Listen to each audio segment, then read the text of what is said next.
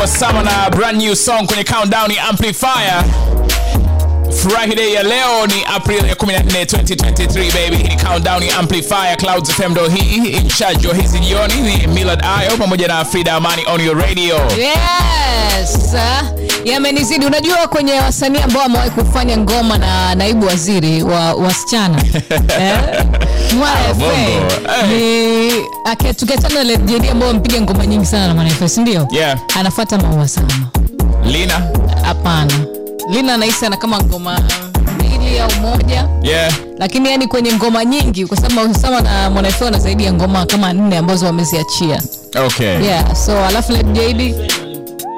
Oh yeah. Kwa sababu sisi alimpigiaga simu yani kama wewe unipigie simu hivi nini afa sijakujua ni Millard nini afu nikataa yani sio wewe nini afu baadaye nikagundua ni wewe nini afu kufanya kazi ayo sema Maua Sama ni taboa long time. Noma sana. Noma. Ngoma inaitwa Yamenizidi na ndo new song out right now. Nilikuwa natazama lyric video ambayo ameshoot Skana kwa sababu Skana so lyric videos zinabidi zionyeshe tu sehemu moja wangu. Yeah. Namna hiyo. It is a beautiful video. Ukitazama you will like it kwa sababu ameshoot kwenye daraja la ile daraja jipya hapa. Tanzanite? Ni Tanzanite, yes. Yeah. Kashoot kwenye Tanzanite bridge pale alivovaa na nini kuna excitement fulani unaipata ukitazama hiyo video. Nice. Yeah, it is beautiful. Ni gani? Ni fiti. Friday ndo hii hapa. Mambo safi. Inategemea. Friday mambo safi baby. Namna hiyo. Karibu kwenye countdown ya Amplify ambayo ina page 4, ina kurasa 4. Tuko hapa tunadumu na wewe mpaka saa 12 jioni. Hapa Millard ayo pale Frida Amani. Na hizo kurasa 4 katika page number 1 ndio tuko sasa hivi. Page number 1 atasikika Vidox kwenye bando la habari, bando la story. Lakini pia kwenye moja ya story ambazo tunazo ni exclusive interview na Awesome yule jamaa ambaye alionekana amegongwa na basi la Mwendokasi. Oh yeah. Yeah, video yake ilisambaa sana. Ametoka hospitali tayari yuko nyumbani. Kumbukumbu ndo issue. Tunaishi nayo leo kwenye page ya namba 4. Lakini kwenye page namba 1 tuko na Vidox kwenye headlines kuna nini? Bana tutaendelea kumsikiliza kwenye sehemu ya pili Lawrence Martin Medole Maro. Jana tulisikia kuhusu yeye na Besta. Yeah. Leo tusikie kwa nini alisimama muziki. Aliridhika ama ni nini? Hilo swali zuri sana. Lakini si hivyo tu na tutapata update kuhusiana na afya ya Professor J. Okay. Tuliona kuna comments ambazo zinatoka kwenye account yake. Yeah. So ni time ya page namba 1. Kuna bando la story humo ndani na unakusanishwa na Vidox ndani yake pia. Entertainment in the house. Yes, as I told you niwaambia tuko na Maro sehemu ya pili.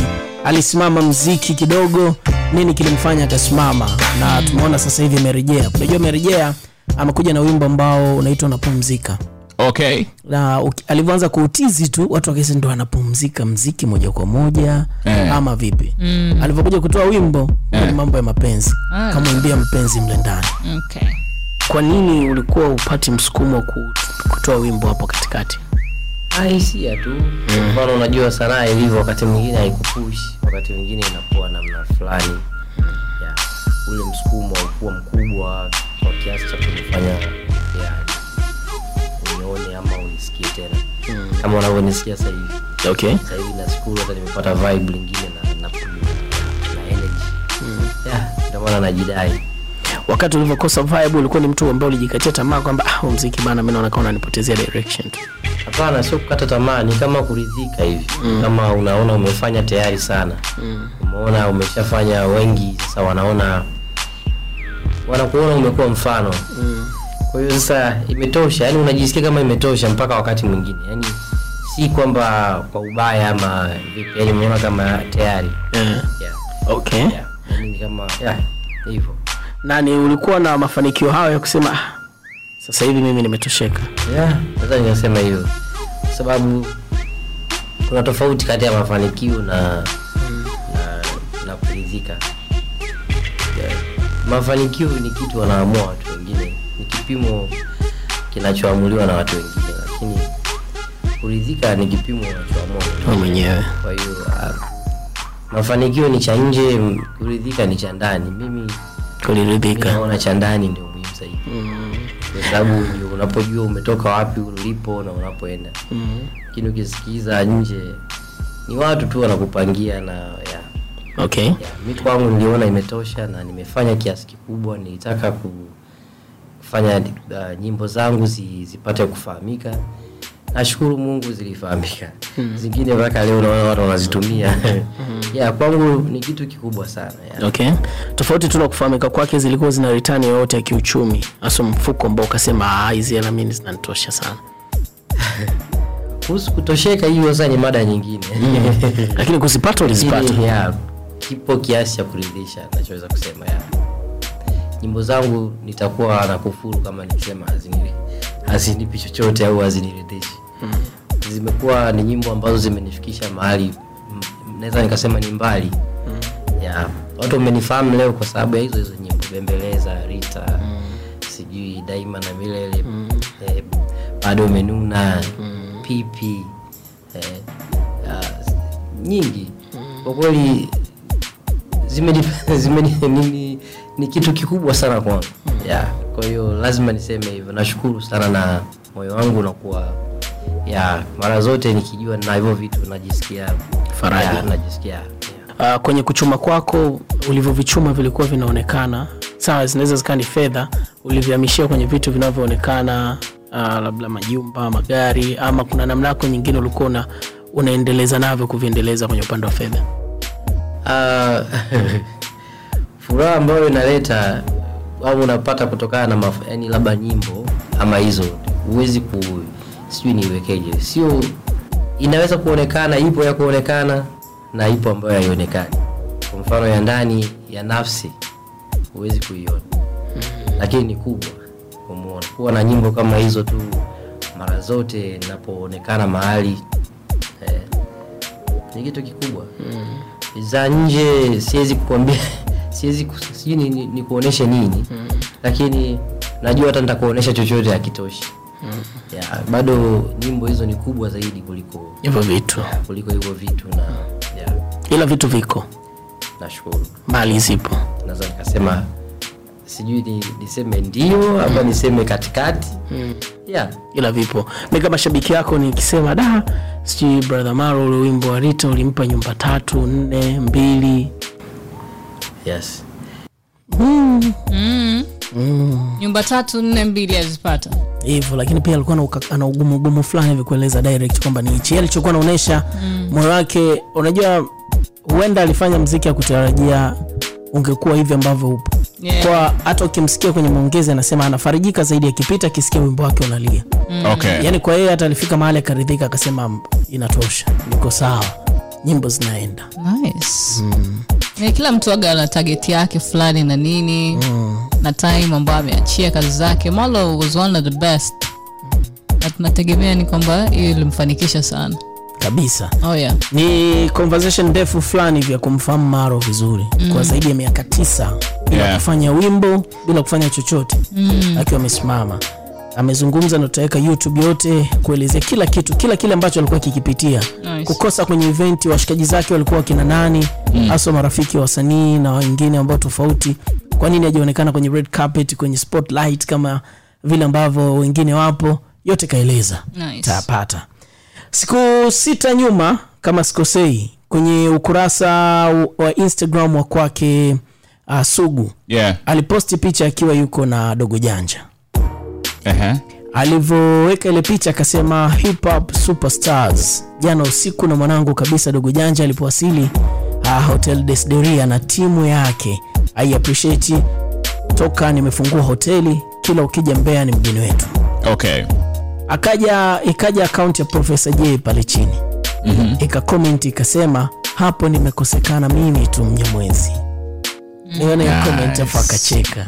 Noma sana. Yaani inaonesha kama ni yeye kweli ameandika kwamba yani sio unaelewa, mimi Mnyamwezi ndio nimekosekana hapo. Ni noma.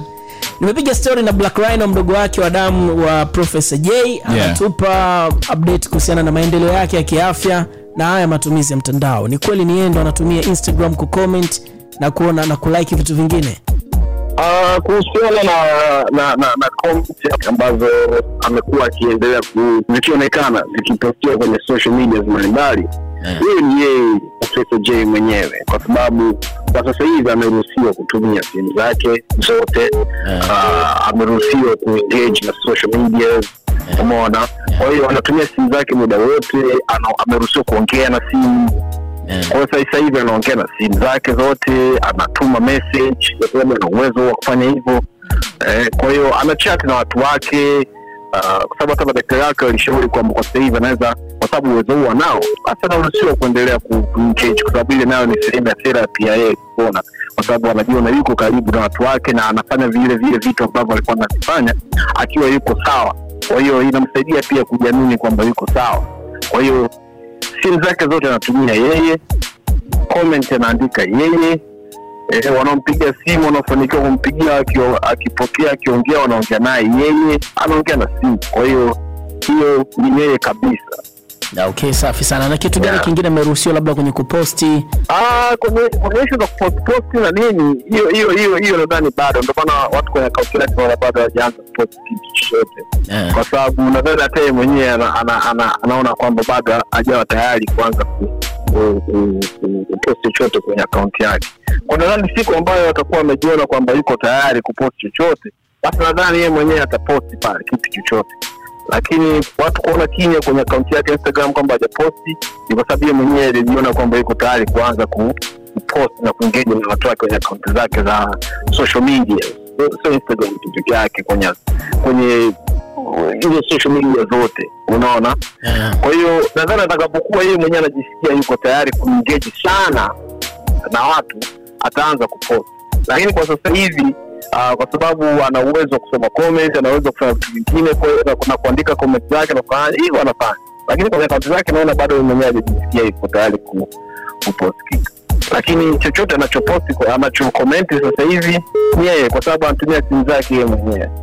Na kitu gani haina shida. Okay, kitu gani kingine ameruhusiwa na daktari labda watu kuendelea kumuona, kumtembelea na vitu vingine? Mtu kama akiwa anajisikia kumtembelea profesa anaruhusiwa. Sasa hivi anaruhusiwa kwa sababu kwa sasa hivi yuko nyumbani. Kwa hiyo anaruhusiwa, lakini sio, unajua familia lazima iweze kuwa inampa mtu kwa yeye, unajua. Kwa sababu ukisema tu hivyo ni kwamba watu wote wanaweza kujikuta wamejaa pale. Alafu ni yeye anahitaji muda mwingi wa kuweza kutumia dawa na kupumzika na kupata recovery. Okay. Kwa hiyo sio mtu yote kwenda kumuona, kumjulia hali kwa sasa hivi. Lakini lazima ufanye mawasiliano na familia ili kusudi uweze kupewa hiyo idhini ya kumuona na vitu kama hivyo. Lakini watu wake wote wanaruhusiwa kwenda kumuona sasa hivi, kwa sababu una uwezo kupiga naye story sasa hivi, mtapiga story vizuri, unaona, cheka. Ni kwamba bado tu ile kwamba hajawa ile kama mimi na wewe ambao tuko fit 100% au 300, kwamba tunaweza tukakimbia hapa mpaka wapi. Lakini ni mtu ambaye unaweza kwenda kumuona mkaongea story vizuri kabisa. Bado yuko wiki, lakini yuko vizuri zaidi kulinganisha na alivyokuwa nyuma, umeona, alivyokuwa zamani. Kwa sasa mtu yote anaweza kaongea naye kwenye simu, anaweza kwenda kumuona, akiongea na familia, anaweza kwenda kumuona na wakapiga story, ukaenjoy naye story fresh kabisa, mpiga story. Safi sana. Na kuna watu wangependa labda kufahamu anaweza kufanya shughuli nyingine, kutembea, kutoka, yani kuna vitu vingine ambavyo anaweza kavifanya labda. Hizo za kutoka bado bro. Kweli hizo za kutoka bado. Kwa sababu nilivyokuambia bado anaendelea kuwa na, bado yupo kwenye recovery stage.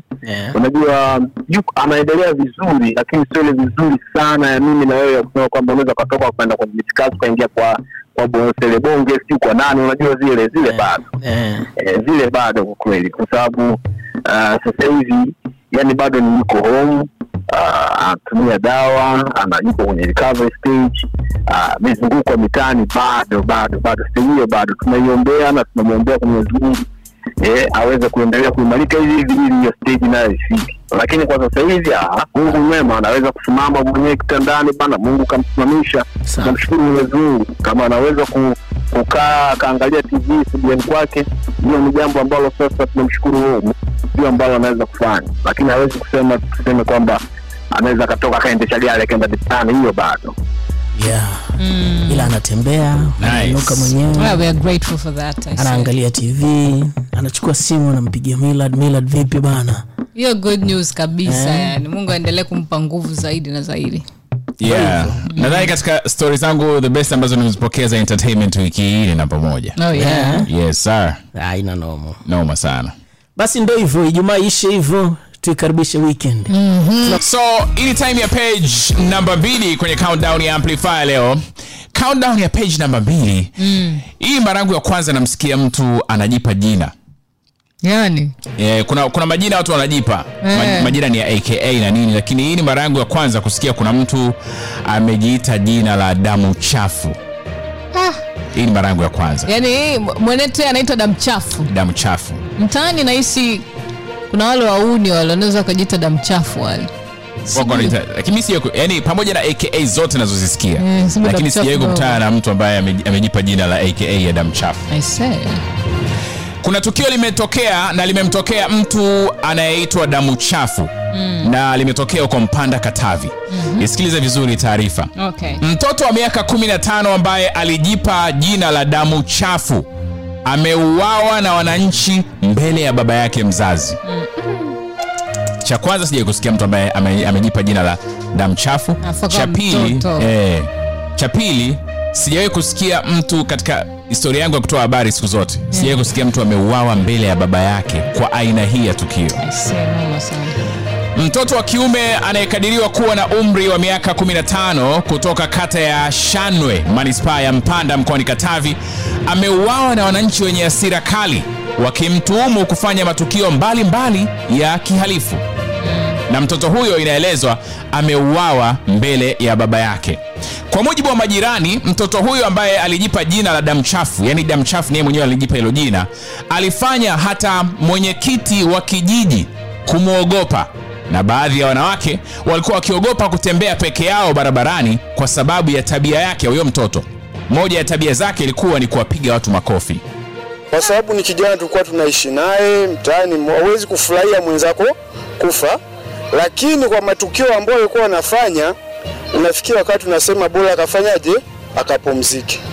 Tabia kweli alikuwa na tabia nzuri. Vuta bangi, kulewa, yani ukipita inakuwa ni shida mtindo mmoja. Yani ni kazi hapa, tunaandamana na hao watoto. Ni fujo moja kwa moja, tunashindwa hata kulala usingizi. Saa moja tu unasema nitoke, mmeshabanana tayari. Hata wazee tunapigwa makofi. Kwa kweli kama mimi mtoto wangu alipigwa, ni binti tu, ni mkubwa, alipigwa akapasuliwa ngeo hapa. Mimi nikaa nimeenda kwenye uongozi kapeleka hili swala, lakini sikuona kitu chochote cha ufuatiliaji, likaa limepigwa kimya. Sasa nilichokigundua nikakuta kwamba hata mwenyekiti naye anaogopa damu chafu. Najua wote mimi na wewe tunatamani kumsikia baba yake, kwa sababu hili tukio limetokea. Yani mtoto ameuawa mbele ya baba yake. I say ni noma. Umeshaelewa Noma sana. Na baba yake alikuwa anamfahamu, anafahamu tabia za mtoto wake na alishawahi kujaribu kumkanya mara kwa mara. Lakini kabla tujamsikiliza baba yake, huyu mwenyekiti mwenyewe anasemaje? Baba alikuwa kwanza hatuna ushirikiano na wazazi. Baadhi ya wazazi hawakubaliani na ukweli uliopo kwamba vijana wetu na watoto wetu ni watukutu. Na wengine wanapelekea hata malalamiko yanapokuja ofisini. Ukimfuata nyumbani kwake ukimwambia mwanao ana tatizo 1 2 3, yuko lazi amlipe mtu aliyefanywa tukio kuliko kijana kumweka kwenye walisia au kumpeleka kituo cha polisi. Baba wa mtoto huyo aitwaye Titus Chapa anasema alipambana na tabia za mwanae na kujaribu kumpa shughuli za shamba, akalime, afanye kazi ya kilimo, lakini hakufanikiwa hadi hii leo aliposhuhudia wananchi wenye hasira wakimshambulia mtoto wake mbele yake. Yule mtoto ni kama vile alikabwa shingoni, kwa sababu mazingira haya hapa ndio kulikuwa kumevilia. Kupigwa kweli amepigwa, sio kwamba amekufa kwa yale ya Mwenyezi Mungu. Hapana. Kijiji chote hiki kinafahamu huyu mjakaja, wote wanafahamu. Kwa sababu mtoto ameanza kupigiwa hapa nyumbani. Sio kwamba amekufa kwa yale ya Mwenyezi Mungu, hapana. Wamemshika asubuhi. Kipindi cha nyuma alikuwa ni mitaani mara wavurumue kwamba damu chafu, nikaamua kumbeba kwenda shambani, lakini hakuweza kutulia kijana wangu. Baada ya kuwa hapa tumepatikana matatizo sana, mimi nikahama na familia yangu na wadogo zake wote kuwahamisha, kuwapeleka huko kijijini kwa yani wakasome kule. Nikamwambia hapa baba tumeshahama. Kwa hiyo babako sehemu alipo, leo mtoto natakiwa uwepo. Na wewe ndio kijana wangu mkubwa ambaye ndio kutegemea. Kwa hiyo tuende kula, kasema mimi shambani, labda yeye anaenda nalima na kurudi huko. Hii ni ripoti ambayo imetumwa na ripota wa Clouds Mpanda Katavi, lakini natamani zaidi tungemsikia baba yake. Na maswali zaidi ya kumuuliza baba yake. Hiyo ni hesabu ya Amplifaya kwenye page namba 2. Mimi naitwa Millard Ayo na niko na Frida Amani. Hapa ni Clouds FM na hii ndio Amplifaya. Tuko hapa mpaka saa 12 jioni. Oh yes. So right now ni time ya page number 3. Na page number 3 kwenye Amplifaya Clouds FM tunaishi na Farhan kwa ajili ya vitu vya sports. Bana mzee baba uko fresh? Mungu mwema sana. Trending ya leo ni mtu ambaye aliamua kuandika mali zake kwa jina la mama yake, Mwanzo Mwenga. Achraf Hakimi, nyota wa PSG pamoja na timu ya taifa ya Morocco, Simba wa Atlas. Yeye grab headlines kwenye vyombo mbalimbali vya habari duniani baada ya mchakato wake wa talaka kati yake na mkewe Hiba Book kufika mahakamani. Mahakama wao wakafuatilia kwa sababu hao walianza kuwa na mahusiano tangu 2020. Wakati huo Achraf yuko Madrid, walikutana Madrid kwa sababu mwanamke huyu Hiba Book yeye pia ni mtu anaishi Madrid, ni mzaliwa wa pale Madrid na ni raia wa Hispania, ambaye ni mwigizaji na moja kati ya filamu ambazo amewahi kucheza ile, kuna filamu inaitwa Fatima El Principe, amecheza filamu nyingi sana tangu miaka 2007 huko amekuwa akiwa katika sekta ya filamu. Kwa hiyo ni superstar mkubwa sana, maarufu sana nchini Hispania, ambaye sasa akawa na mahusiano na Achraf Hakimi. Achraf Hakimi ana miaka 23 wakati Hiba Book ana miaka 36. Si mchezo. Wamepishana miaka kama 13 hivi. Wamepishana miaka mingi kidogo, lakini ni mapenzi. Kwa hiyo mahusiano yao, sababu kubwa ya wao kupishana ilikuwa ni changamoto ambayo ilitokea ni kwamba mwanamke anadai Achraf Hakimi wakati yeye na watoto wake wawili wako Dubai mapumzikoni, yeye nyumbani kwake Madrid pale Hispania aliingiza mwanamke ndani kwake ama ndani kwao katika nyumba ambayo anaishi na mkewe, ambaye binti ambaye amekuwa akichat kupitia mtandao wa Instagram tangu mwezi Januari. Binti anasema hivyo na anasema alivyoalikwa alinyanyaswa kingono na Achraf Hakimi, lakini yeye kwa hiyo akaelekea mahakamani Hiba Book kwamba sasa anahitaji twende mahakamani tumalizane, kila mtu achukue nafasi yake. Lakini moja kati ya recommendations zake mahakamani ni kwamba anapaswa apewe talaka yake, na ambao pia lazima wagawane mali 50 kwa 50 kwa sababu ile ni ndoa. Kwa hiyo mahakama ndio utaratibu uliopo, wakaona kwamba it's wise na lazima hivyo ifanyike, wagawane mali. Kwa hiyo wakaanza kufuatilia transactions za Hakimi, miamala, taarifa za miamala na kila kitu, kuanzia mishahara ambayo anapata PSG, mali, magari, yani kwa maana magari, nyumba na kila kitu, nguo mpaka viatu, unajua. Sasa walichokuja kugundua ni kwamba katika asilimia 100 ya zile mali ambazo mwanamke alikuwa anazitambua, asilimia 80 zimeandikwa kwa jina la mama yake Achraf Hakimi. Kwa hiyo mama yake anaitwa Saida Mo, ambaye yeye sasa ndo ana faida ya huo mzigo. Kwa hiyo mahakama baada ya kufuatilia wakagundua kwamba asilimia 80 na hizo asilimia 80 ndo vile vitu vyenye thamani kubwa, kuanzia mishahara ambayo anapokea PSG inasoma jina account ya mama yake mzazi Saida Mo, na kuanzia gari na nyumba kila kitu kinasoma kwa jina la Saida Mo. Kwa hiyo maana yake kwa tafsiri ya kimahakama ni kwamba Achraf hana mzigo wowote wa kusema kwamba wana uwezo sasa wakagawana zaidi ya 20% ambayo ina nguvu. Ni vitu vile sasa vya kawaida, umeelewa? Asilimia 20 ni vitu kama vitu gani? Yani wanasema capital kubwa, yani asilimia kubwa hasa fixed assets, kwa mfano nyumba, alafu wakaja kuzungumzia ukiachana na fixed assets, kuzungumzia mishahara, kuzungumzia sijui fedha za usajili, kuzungumzia sijui magari na kila kitu vile viko upande wa jina la mama. Hasa kuna vile vitu sasa vidogo labda tuseme saa unajua jewelry na nini, hivyo vitu vidogo ni vya Achraf Hakimi. Lakini wanasema hata fedha ambazo Achraf ili matumizi yake ilikuwa anaomba kwa mama anampa, wanaenda wanatumia. Kwa hiyo kimsingi mzigo ni kwa bi mkubwa, na bi mkubwa hajamuoa Hiba Abuk. Kwa hiyo aliyemuoa Hiba Abuk ni Achraf Hakimi. Kwa Achraf yeye sasa huo mzigo haupo. Na hii Millard ni kwamba watu wengi wanaweza wakahoji kwa nini imekuwa hivyo. Wacheza mpira wa miguu wamekuwa waathirika wakubwa sana, so wacheza mpira tu, master wamekuwa waathirika wakubwa sana wa hizi ndoa za buba. Yani mtu anakuja akiwa na target yake binafsi. Mfano mwepesi ni Emmanuel Lebue, nyota wa zamani wa Arsenal na timu ya taifa ya Ivory Coast. Alipitia kadhia kama hii na akafirisiwa. Yani kwa kifupi waligawana kila kitu, yani alibaki kwa sababu yule Emmanuel Lebue aliandika mali kwa jina la mkewe. Kwa alivyoondoka aliondoka na kila kitu.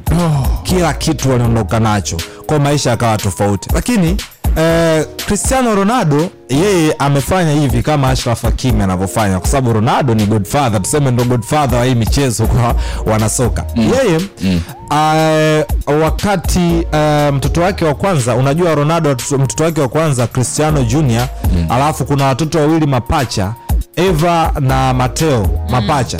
Wale watoto hawajulikani mama yao yuko wapi, wale watoto watatu, kwa sababu wa kwanza Cristiano Junior, Ronaldo alikutana na binti ambaye yuko chuo kikuu London ambaye ana umri wa miaka 20. Yule binti walikubaliana kimkataba kwamba mimi na wewe tutapata, yani huyu mtoto atakapozaliwa si wa kwako, unapoteza haki zote za kumlea huyu mtoto na upaswi kujitangaza kwamba umezaa na mimi huyu mtoto. Kwa hiyo atakapozaliwa mtoto huyu ni wa kwangu. Tunakubaliana. Akalipwa pound milioni 10. Pound milioni 10. Akalipwa. Kwa hiyo alivyolipwa pound milioni 10, vile kibongo ni kama shingapi? Kwa sababu hata tusipige pound milioni 10, tupige labda paundi 100,000.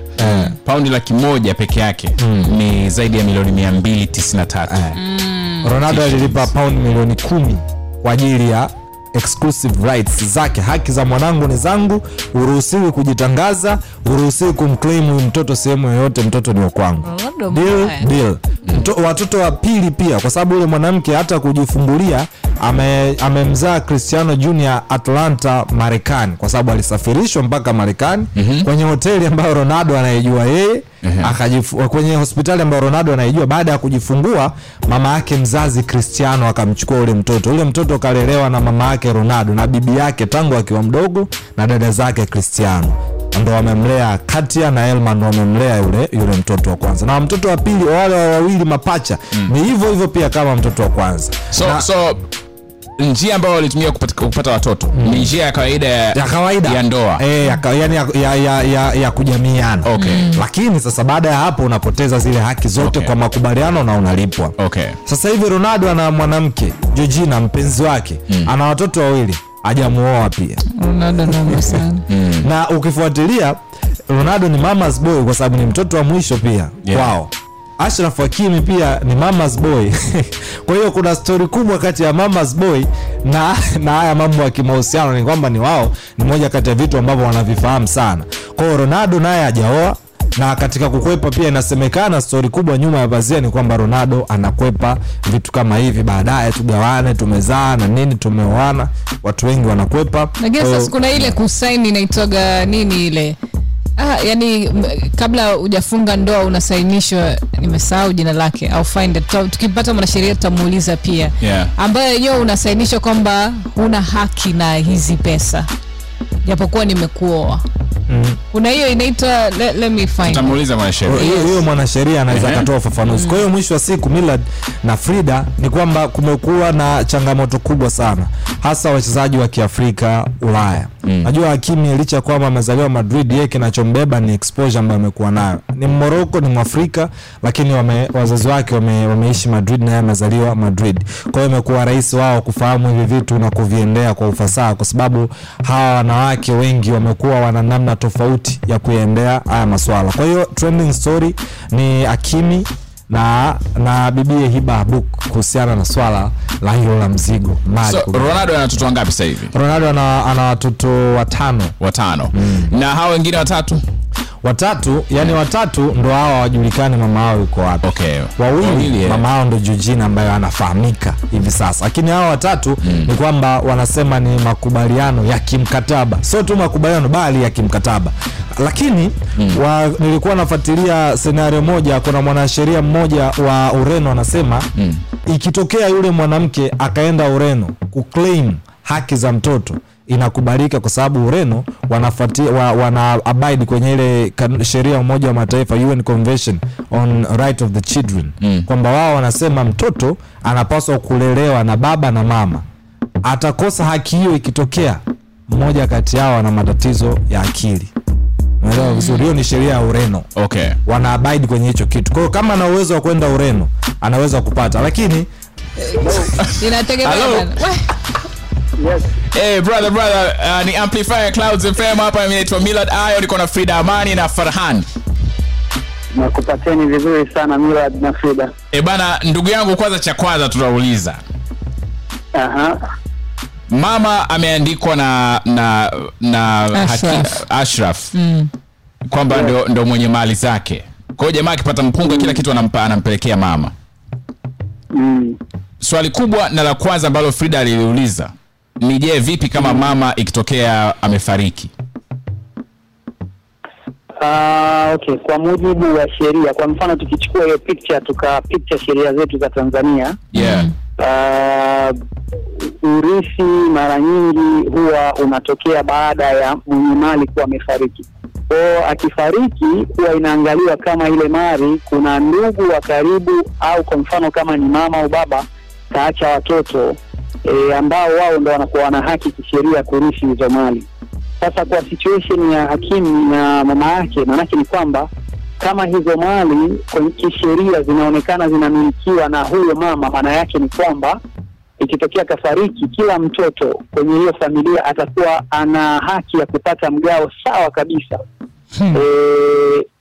Kutokana kwenye hizo mali. Kwa hiyo maana yake ni kwamba si kwamba Hakimi atapewa labda 70 wengine 30, no. Ina maana watagawana sawa kwa sababu ni mali za marehemu hizo, na marehemu hawa wanaostahili kurithi maana yake watarithi. Je, kama akiandika will kwamba iende kwa Achraf Hakimi, inawezekana hivyo, hela zangu zote ziende kwa Achraf, inawezekana hivyo? Yes, sasa kwa utaratibu wa sheria za Tanzania, mtu mwenye haki ya kurithi ili disinherit, yani asipate haki ya kurithi, lazima utoe justification kwamba kwa nini unyime mtu fulani mtu mwingine. Japokuwa mzazi anaweza akatoa mgao kwenye wosia wake au kwenye will kwenye percentage tofauti. Yani mtoto mwingine akapewa nyumba 3, mwingine akapewa 1, mwingine akapewa pengine kitu kingine tu, kiwanja, mwingine akapewa nyumba, something like that. Lakini huwezi kumnyima kabisa mrithi halali bila sababu yoyote. Huo wosia unaweza ukaenda kupingwa mahakamani na pengine ukabatilishwa. Henry Minuka, tunakushukuru sana ndugu yangu kwenye page number 3. Asante sana kwa ufafanuzi mzuri. Hesabu ya Amplify ndio hii. Mimi naitwa Millard Ayo. Tunamalizia na page number 4 leo kwenye countdown. Nilisema leo kutakuwa na muendelezo wa story ya yule Osam. Naam. Osam ni kijana wa Tanzania ambaye alionekana akigongwa na gari la Mwendokasi. Oh yes. Na video yake ilisambaa sana, ikamuonesha jinsi ambavyo akigongwa. Naam. Utaipata kwenye page number 4 sekunde chache zijazo, kwa sababu ametoka tayari hospitali. Utaipata hiyo hapa. So kwenye page number 4 kuna mtu aliuliza, hivi yule Osam ambaye alionekana akigongwa na basi la Mwendokasi, kuna namna yote ile Mwendokasi wanaweza kumsaidia? Anyway, tukaona tumuulize mke wa Osam kama alishawahi kwenda Mwendokasi kuomba msaada, kwa sababu sasa hivi inabidi awe anarudi hospitali mara kwa mara na kuna pesa za matibabu, pesa za dawa. Hapana, hata sijazungumza nao na hata kuonana nao. Kabla ya hapo nilijaribu, nilivyoona hali imekuwa ngumu sana. Natoka kwa miguu kutoka hapa Manzese mpaka Mwimbili. Alikuwa anatembea kwa mguu? Nilikuwa nakosa hata nauli.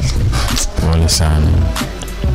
Nilikuwa nakosa nauli, nilikuwa nikirudi na 2000. Mtoto anatakiwa aende shule, watoto wanatakiwa wale. Basi kile kitu nilichokuwa nakipata kile mtu ananipa hapa pole 2000 1000. Naona bora niache hapa nyumbani watoto wale. Mkubwa asiende shule, aende hawa wadogo. Ili mimi naamka saa 10 natembea mpaka pale fire. mpaka pale Faya napumzika, natembea tena mpaka Mwimbili. Ambao ukitoka hapa saa 10 alfajiri unafika pale saa ngapi? Nilikuwa nafika kwenye mida kama saa 12 kasoro hivi au. Okay. Kwa sababu kuna kuwa bado kiza, kwa hiyo najipitia kwa tahadhari. Sasa nikajaribu kwenda kule pale Jangwani pale that's kuomba msaada wao wa kibinadamu. Hata wakanipa ile kuponi ya nipate tu usafiri wa Mwendokasi toke hapa Manzese niende Mwimbili. Lakini sikuwahi kusaidiwa. Hii habari ya Osam itakuwa yote kwenye YouTube ya Millard Ayo na tutaweka pia namba za kumsaidia pale. Kwa hiyo kaa karibu na Millard Ayo kwenye Instagram, Facebook, Twitter. Kote itakezo namba kwa ajili ya kumsaidia Osam. Kwa sababu alikuwa anafanya kazi kule feri. Mara nyingine anaenda kuvua samaki ndio kazi yake, siku nyingine anapata, siku nyingine hapati. Na sasa hivi kwa sababu yuko kwenye wheelchair sasa hivi, hawezi kufanya kazi, mke wake mwenyewe hafanyi kazi, ana watoto 3 pale, wengine wanasoma mmoja anasoma sekondari. Kwa hiyo anahitaji msaada wa Tanzania. You know page number 4 leo kwenye Sabi Amplifaya. Oh yes. Hold up. Mimi naitwa Millard Ayo. Ukinikosa kwenye radio unanipata kwenye internet 24 hours baby. MILLARDAYO kwenye TikTok, YouTube, Facebook, Instagram, Snapchat, Twitter na sehemu nyingine. Oh yes. Yes sir. Mimi naitwa Frida Amani, Instagram napatikana kama Frida Amani official. Kesho ni Jumamosi, nakutana kwenye Bongo Flavor na Kennedy the Remedy. Naisubiria. Nitokea hapa.